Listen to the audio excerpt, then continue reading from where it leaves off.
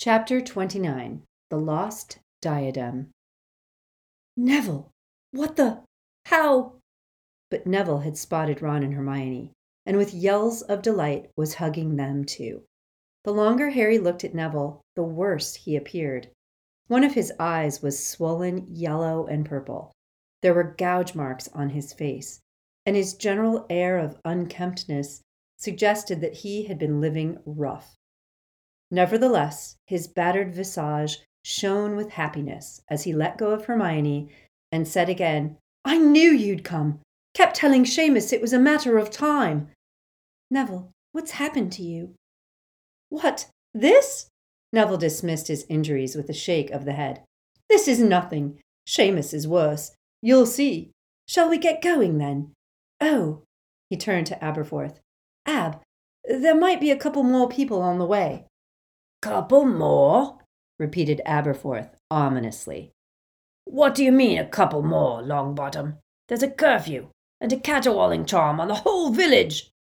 "I know. That's why they'll be apparating directly into the bar," said Neville. "Just send them down the passage when they get here, will you? Thanks a lot." Neville held out his hand to Hermione and helped her to climb up onto the mantelpiece and inside the tunnel. Ron followed, then Neville. Harry addressed Aberforth. "I don't know how to thank you. You've saved our lives twice." "Look after 'em, then," said Aberforth gruffly. "I might not be able to save 'em a third time." Harry clambered up onto the mantelpiece and through the hole behind Ariana's portrait. There were smooth stone steps on the other side. It looked as though the passageway had been there for years. Brass lamps hung from the walls, and the earthy floor was worn and smooth. As they walked, their shadows rippled, fan-like, across the wall. "How long's this been here?" Ron asked as they set off. "It isn't on the Marauders' map, is it, Harry? I thought there were only 7 passages in and out of school." "They sealed off all those before the start of the year," said Neville. "There's no chance of getting through any of them now, not with curses over the entrances and Death Eaters and Dementors waiting at the exits." He started walking backward, beaming, drinking them in. "Never mind that stuff. Is it true? Did you break into Gringotts? Did you escape on a dragon? It's everywhere. Everyone's talking about it. Terry Boot got beaten up by Caro for yelling about it in the Great Hall at dinner." "Yeah, it's true," said Harry. Neville laughed gleefully. "What did you do with the dragon?" "Released it into the wild," said Ron. "Hermione was all for keeping it as a pet." "Don't exaggerate, Ron." "But what have you been doing? People have been saying you've been on the run." "Harry, I didn't think so. I thought you'd been up to something." "You're right," said Harry. "But tell us about Hogwarts, Neville. We haven't heard anything." It's not really like Hogwarts anymore," said Neville, the smile fading from his face as he spoke. "Do you know about the Caros? Those 2 Death Eaters who teach here?" "They do more than teach," said Neville. "They're in charge of all discipline. They like punishment, the Caros." "Like Umbridge?" "Nah, they make her look tame. The other teachers are all supposed to refer us to the Caros if we do anything wrong. They don't, though, if they can avoid it. You can tell they all hate them as much as we do. Amicus, the bloke, he teaches what used to be Defense Against the Dark Arts, except now it's just the Dark Arts. We're supposed to practice the Cruciatus Curse on people who've earned detentions." "What?" Harry, Ron, and Hermione's united voices echoed up and down the passage. "Yeah," said Neville. "That's how I got this one." He pointed at a particularly deep gash in his cheek. "I refuse to do it. Some people are into it, though. Crabbe and Goyle, they love it. First time they've ever been taught in anything, I expect. Alecto, Amicus's sister, teaches Muggle Studies, which is compulsory for everyone. We've all got to listen to her explain how Muggles are like animals, stupid and dirty, and how they drove wizards into hiding by being vicious toward them, and how the natural order is being re-established. I got this one, he indicated another slash to his face, for asking her how much Muggle blood she and her brother have got. Blimey, Neville, said Ron. There's a time and a place for getting a smart mouth. You didn't hear her, said Neville. You wouldn't have stood it either. The thing is, it helps when people stand up to them. It gives everyone hope. I used to notice that when you did it, Harry. But they've used you as a knife sharpener, said Ron, wincing slightly, as they passed a lamp and Neville's injuries were thrown into greater relief. Neville shrugged. Doesn't matter. They don't want to spill too much pure blood, so they'll torture us a bit if we're mouthy, but they won't actually kill us. Harry did not know what was worse, the things that Neville was saying, or the matter-of-fact tone in which he said them. The only people in real danger are the ones whose friends and relatives on the outside are giving trouble. They get taken hostage. Old Zeno Lovegood was getting a bit too outspoken in the Quibbler, so they dragged Luna off the train on the way back for Christmas. Neville, she's all right. We've seen her. Yeah, I know. She managed to get a message to me. From his pocket he pulled out a golden coin, and Harry recognized it as one of the fake galleons that Dumbledore's army had used to send one another messages. These have been great, said Neville, beaming at Hermione. The Carrows never rumbled how we were communicating. It drove them mad. We used to sneak out at night and put graffiti on the walls. Dumbledore's army still recruiting, stuff like that. Snape hated it. You used to, said Harry, who had noticed the past tense. Well, it got more difficult as time went on, said Neville. We lost Luna at Christmas. Ginny never came back after Easter, and the three of us were sort of the leaders. The Carrows seemed to know I was behind a lot of it, so they started coming down on me, hard. And then Michael Corner went and got caught releasing a first year that they had chained up, and they tortured him pretty badly. That scared people off. No kidding, muttered Ron, as the passage began to slope upward. Yeah, well, I couldn't ask people to go through what Michael did, so we dropped those kinds of stunts. But we were still fighting, doing underground stuff, right up until a few weeks ago. That's when they decided there was only one way to stop me, I suppose, and they went for Gran. They what? Said Harry, Ron, and Hermione together. Yeah, said Neville, panting a little now because the passage was climbing so steeply. Well, you can't see their thinking. It had worked really well, kidnapping kids to force their relatives to behave. I suppose it was only a matter of time before they did it the other way around. Thing was, he faced them, and Harry was astonished to see that he was grinning. They bit off a bit more than they could chew with Gran. Little old witch living alone, they probably thought they didn't need to send anyone particularly powerful. Anyway, Neville laughed, Dawlish is still in St. Mungo's, and Gran's on the run. She sent me a letter. He clapped a hand to the breast pocket of his robes. Told me she was proud of me, that I'm my parents' son, and to keep it up. Cool, said Ron. Yeah, said Neville happily. Only thing was, once they realized they had no hold over me, they decided Hogwarts could do without me after all. I don't know whether they were planning to kill me or send me to Azkaban. Either way, I knew it was time to disappear. But, said Ron, looking thoroughly confused, aren't we heading straight back into Hogwarts? Course, said Neville. You'll see. We're here. They turned a corner, and there ahead of them was the end of the passage. Another short flight of steps led to a door just like the one hidden behind Ariana's portrait. Neville pushed it open and climbed through. As Harry followed, he heard Neville call out to unseen people.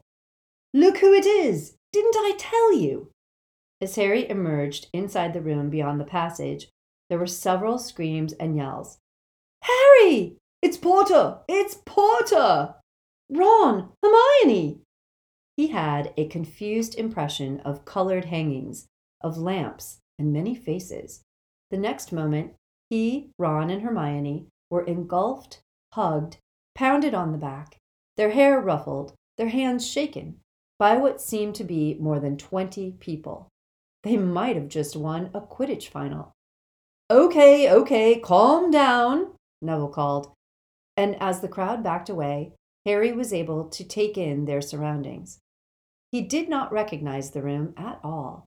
It was enormous and looked rather like the interior of a particularly sumptuous treehouse, or perhaps a gigantic ship's cabin. Multicolored hammocks were strung from the ceiling, and from a balcony that ran around the dark, wood-paneled and windowless walls, which were covered in bright tapestry hangings. Harry saw the gold Gryffindor lion emblazoned on scarlet, the black badger of Hufflepuff set against yellow, and the bronze eagle of Ravenclaw on blue. The silver and green of Slytherin alone were absent. There were bulging bookcases, a few broomsticks propped against the walls, and, in a corner, a large wooden-cased wireless. Where are we? Room of Requirement, of course, said Neville. Surpassed itself, hasn't it? The Carrows were chasing me, and I knew I had just one chance for a hideout. I managed to get through the door, and this is what I found. Well, it wasn't exactly like this when I arrived. It was a load smaller. There was only one hammock and just Gryffindor hangings, but it's expanded as more and more of the DA have arrived. And the Carrows can't get in? Asked Harry, looking around for the door. No, said Seamus Finnegan, whom Harry had not recognized until he spoke. Seamus's face was bruised and puffy. It's a proper hideout. As long as one of us stays in here, they can't get at us. The door won't open. It's all down to Neville. He really gets this room. You've got to ask for it, exactly what you need. Like, I don't want any Carrow supporters to be able to get in. And it'll do it for you. You've just got to make sure you close the loopholes. Neville's the man. It's quite straightforward, really, said Neville modestly. I'd been in here about a day and a half, and getting really hungry and wishing I could get something to eat. And that's when the passage to the Hogshead opened up. I went through it and met Aberforth. He's been providing us with food, because, for some reason, that's the one thing the room doesn't really do. Yeah, well, food's one of the 5 exceptions to Gamp's law of elemental transfiguration, said Ron, to general astonishment. So we've been hiding out here for nearly 2 weeks, said Seamus, and it just makes more hammocks every time we need them. And it even sprouted a pretty good bathroom once girls started turning up. And thought they'd quite like to wash, yes, supplied Lavender Brown, whom Harry had not noticed until that point. Now that he looked around properly, he recognized many familiar faces. Both Patil twins were there, as were Terry Boot, Ernie Macmillan, Anthony Goldstein, and Michael Corner. Tell us what you've been up to, though, said Ernie. There've been so many rumors. We've been trying to keep up with you on Potter Watch. He pointed at the wireless. You didn't break into Gringotts. They did, said Neville. And the dragon's true, too. There was a smattering of applause and a few whoops. Ron took a bow. What were you after? Asked Seamus eagerly.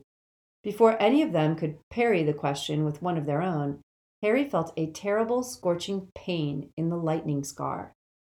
As he turned his back hastily on the curious and delighted faces, the room of requirement vanished, and he was standing inside a ruined stone shack, and the rotting floorboards were ripped apart at his feet.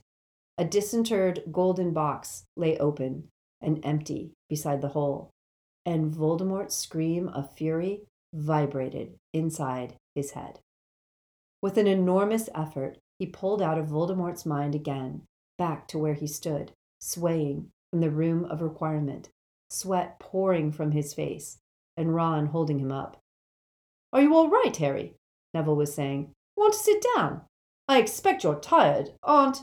No, said Harry. He looked at Ron and Hermione, trying to tell them, without words, that Voldemort had just discovered the loss of one of the other Horcruxes. Time was running out fast. If Voldemort chose to visit Hogwarts next, they would miss their chance.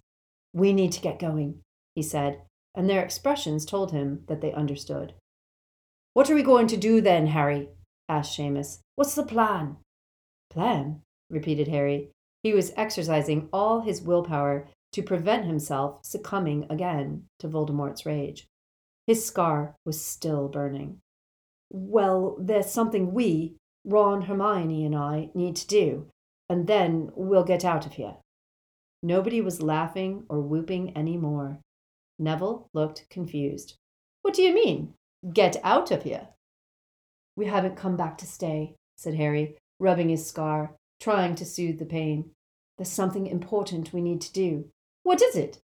I can't tell you." There was a ripple of muttering at this. Neville's brows contracted. "Why can't you tell us? It's something to do with fighting you-know-who, right?" "Well, yeah."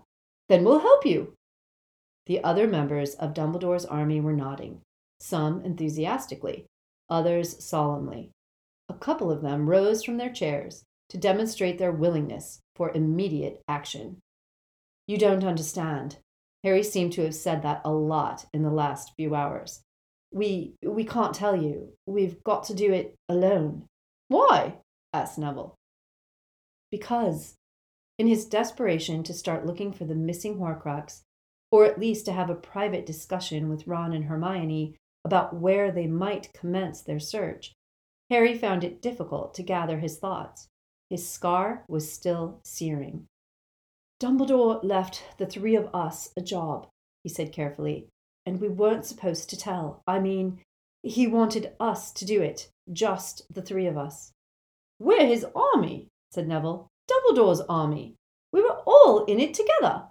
We've been keeping it going while you three have been off on your own." "It hasn't exactly been a picnic, mate," said Ron. "I never said it had, but I don't see why you can't trust us. Everyone in this room's been fighting, and they've been driven in here because the Carrows were hunting them down. Everyone in here's proven they are loyal to Dumbledore. Loyal to you." "Look," Harry began, without knowing what he was going to say. But it did not matter. The tunnel door had just opened behind him. "We got your message, Neville. Hello, you three. I thought you must be here." It was Luna and Dean. Seamus gave a great roar of delight and ran to hug his best friend. "Hi, everyone," said Luna happily. "Oh, it's great to be back." "Luna," said Harry distractedly, "what are you doing here? How did you—" "I sent for her," said Neville, holding up the fake galleon. "I promised her and Ginny that if you turned up, I'd let them know. We all thought that if you came back, it would mean revolution, that we were going to overthrow Snape and the Carrows." "Of course that's what it means," said Luna brightly. "Isn't it, Harry? We're going to fight them out of Hogwarts." "Listen," said Harry, with a rising sense of panic. "I'm sorry, but that's not what we came back for. There's something we've got to do, and then—" "You're going to leave us in this mess," demanded Michael Corner. "No," said Ron. "What we're doing will benefit everyone in the end. It's all about trying to get rid of you-know-who." "Then let us help," said Neville angrily. "We want to be a part of it." There was another noise behind them, and Harry turned. His heart seemed to fail. Ginny was now climbing through the hole in the wall, closely followed by Fred, George, and Lee Jordan. Ginny gave Harry a radiant smile. He had forgotten, or had never fully appreciated, how beautiful she was, but he had never been less pleased to see her. "Aberforth's getting a bit annoyed," said Fred, raising his hand in answer to several cries of greeting. "He wants a kip, and his bar's turned into a railway station." Harry's mouth fell open. Right behind Lee Jordan came Harry's old girlfriend, Cho Chang. She smiled at him. "I got the message," she said, holding up her own fake galleon, and she walked over to sit beside Michael Corner. So, what's the plan, Harry? Said George. There isn't one, said Harry, still disoriented by the sudden appearance of all these people, unable to take everything in while his scar was still burning so fiercely. Just going to make it up as we go along, are we? My favorite kind, said Fred. You've got to stop this, Harry told Neville. What did you call them all back for? This is insane. We're fighting, aren't we? Said Dean, taking out his fake galleon. The message said Harry was back, and we were going to fight. I'll have to get a wand, though. You haven't got a wand, began Seamus. Ron turned suddenly to Harry. Why can't they help? What? They can help. He dropped his voice and said, so that none of them could hear but Hermione, who stood between them. We don't know where it is. We've got to find it fast. We don't have to tell them it's a Horcrux. Harry looked from Ron to Hermione, who murmured, I think Ron's right. We don't even know what we're looking for. We need them. And when Harry looked unconvinced, you don't have to do everything alone, Harry. Harry thought fast, his scar still prickling, his head threatening to split open again. Dumbledore had warned him against telling anyone but Ron and Hermione about the Horcruxes. Secrets and lies, that's how we grew up. And Albus, he was a natural. Was he turning into Dumbledore, keeping his secrets clutched to his chest, afraid to trust? But Dumbledore had trusted Snape, and where had that led? To murder at the top of the highest tower. All right, he said quietly to the other two. Okay, he called to the room at large, and all noise ceased. Fred and George, who had been cracking jokes for the benefit of those nearest, fell silent, and all of them looked alert and excited.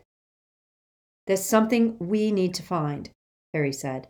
Something that will help us overthrow you-know-who. It's here at Hogwarts, but we don't know where. It might have belonged to Ravenclaw. Has anyone heard of an object like that? Has anyone ever come across something with her eagle on it, for instance? He looked hopefully toward the little group of Ravenclaws, to Padma, Michael, Terry, and Cho. But it was Luna who answered, perched on the arm of Ginny's chair. Well, there's her lost diadem. I told you about it, remember, Harry? The lost diadem of Ravenclaw. Daddy's trying to duplicate it. Yeah, but the lost diadem, said Michael Corner, rolling his eyes, is lost, Luna. That's sort of the point. When was it lost? Asked Harry. Centuries ago, they say, said Cho, and Harry's heart sank. Professor Flitwick says the diadem vanished with Ravenclaw herself. People have looked, but... She appealed to her fellow Ravenclaws. Nobody's ever found a trace of it, have they? They all shook their heads. Sorry, but what is a diadem? Asked Ron. It's kind of crown, said Terry Boot. Ravenclaws were supposed to have magical properties, enhance the wisdom of the wearer. Yes, Daddy's Raxpert siphons, but Harry cut across Luna. And none of you have ever seen anything that looks like it. They all shook their heads again. Harry looked at Ron and Hermione, and his own disappointment was mirrored back at him. An object that had been lost this long, and apparently without trace, did not seem like a good candidate for the Horcrux hidden in the castle. Before he could formulate a new question, however, Cho spoke again. If you'd like to see what the diadem's supposed to look like, I could take you up to our common room and show you, Harry. Ravenclaw's wearing it in her statue. Harry's scar scorched again. For a moment, the room of requirement swam before him, and he saw instead the dark earth soaring beneath him, and felt the great snake wrapped around his shoulders. Voldemort was flying again. Whether to the underground lake or here to the castle, he did not know. Either way, there was hardly any time left. He's on the move, he said quietly to Ron and Hermione. He glanced at Cho and then back at them. Listen, I know it's not much of a lead, but I'm going to go and look at this statue, at least find out what the diadem looks like. Wait for me here, and keep, the other one safe." Cho had got to her feet, but Ginny said, rather fiercely, "No, Luna will take Harry. Won't you, Luna?" "Oh, yes, I'd like to," said Luna happily, and Cho sat down again, looking disappointed. "How do we get out?" Harry asked Neville. "Over here." He led Harry and Luna to a corner, where a small cupboard opened onto a steep staircase. "It comes out somewhere different every day, so they've never been able to find it," he said. "Only trouble is, we never know exactly where we're going to end up when we go out. Be careful, Harry. They're always patrolling the corridors at night." "No problem," said Harry. "See you in a bit." He and Luna hurried up the staircase, which was long, lit by torches, and turned corners in unexpected places. At last, they reached what appeared to be solid wall. "Get under here," Harry told Luna, pulling out the invisibility cloak and throwing it over both of them. He gave the wall a little push. It melted away at his touch, and they slipped outside. Harry glanced back and saw that it had resealed itself at once. They were standing in a dark corridor. Harry pulled Luna back into the shadows, fumbled in the pouch around his neck, and took out the Marauder's map. Holding it close to his nose, he searched and located his and Luna's dots at last. "We're up on the 5th floor," he whispered, watching Filch moving away from them, a corridor ahead. "Come on, this way." They crept off. Harry had prowled the castle at night many times before, but never had his heart hammered this fast. Never had so much depended on his safe passage through this place. Through squares of moonlight upon the floor, past suits of armor whose helmets creaked at the sound of their footsteps, around corners beyond which who knew what lurked. Harry and Luna walked, checking the Marauder's map whenever light permitted, twice pausing to allow a ghost to pass without drawing attention to themselves. He expected to encounter an obstacle at any moment. His worst fear was Peeves, and he strained his ears with every step to hear the first telltale signs of the poltergeist's approach. "This way, Harry," breathed Luna, plucking his sleeve and pulling him toward a spiral staircase. They climbed in tight, dizzying circles. Harry had never been up here before. At last they reached a door. There was no handle and no keyhole, nothing but a plain expanse of aged wood and a bronze knocker in the shape of an eagle. Luna reached out a pale hand, which looked eerie floating in midair, unconnected to arm or body. She knocked once, and in the silence it sounded to Harry like a cannon blast. At once the beak of the eagle opened, but instead of a bird's call, a soft musical voice said, "Which came first, the phoenix or the flame?"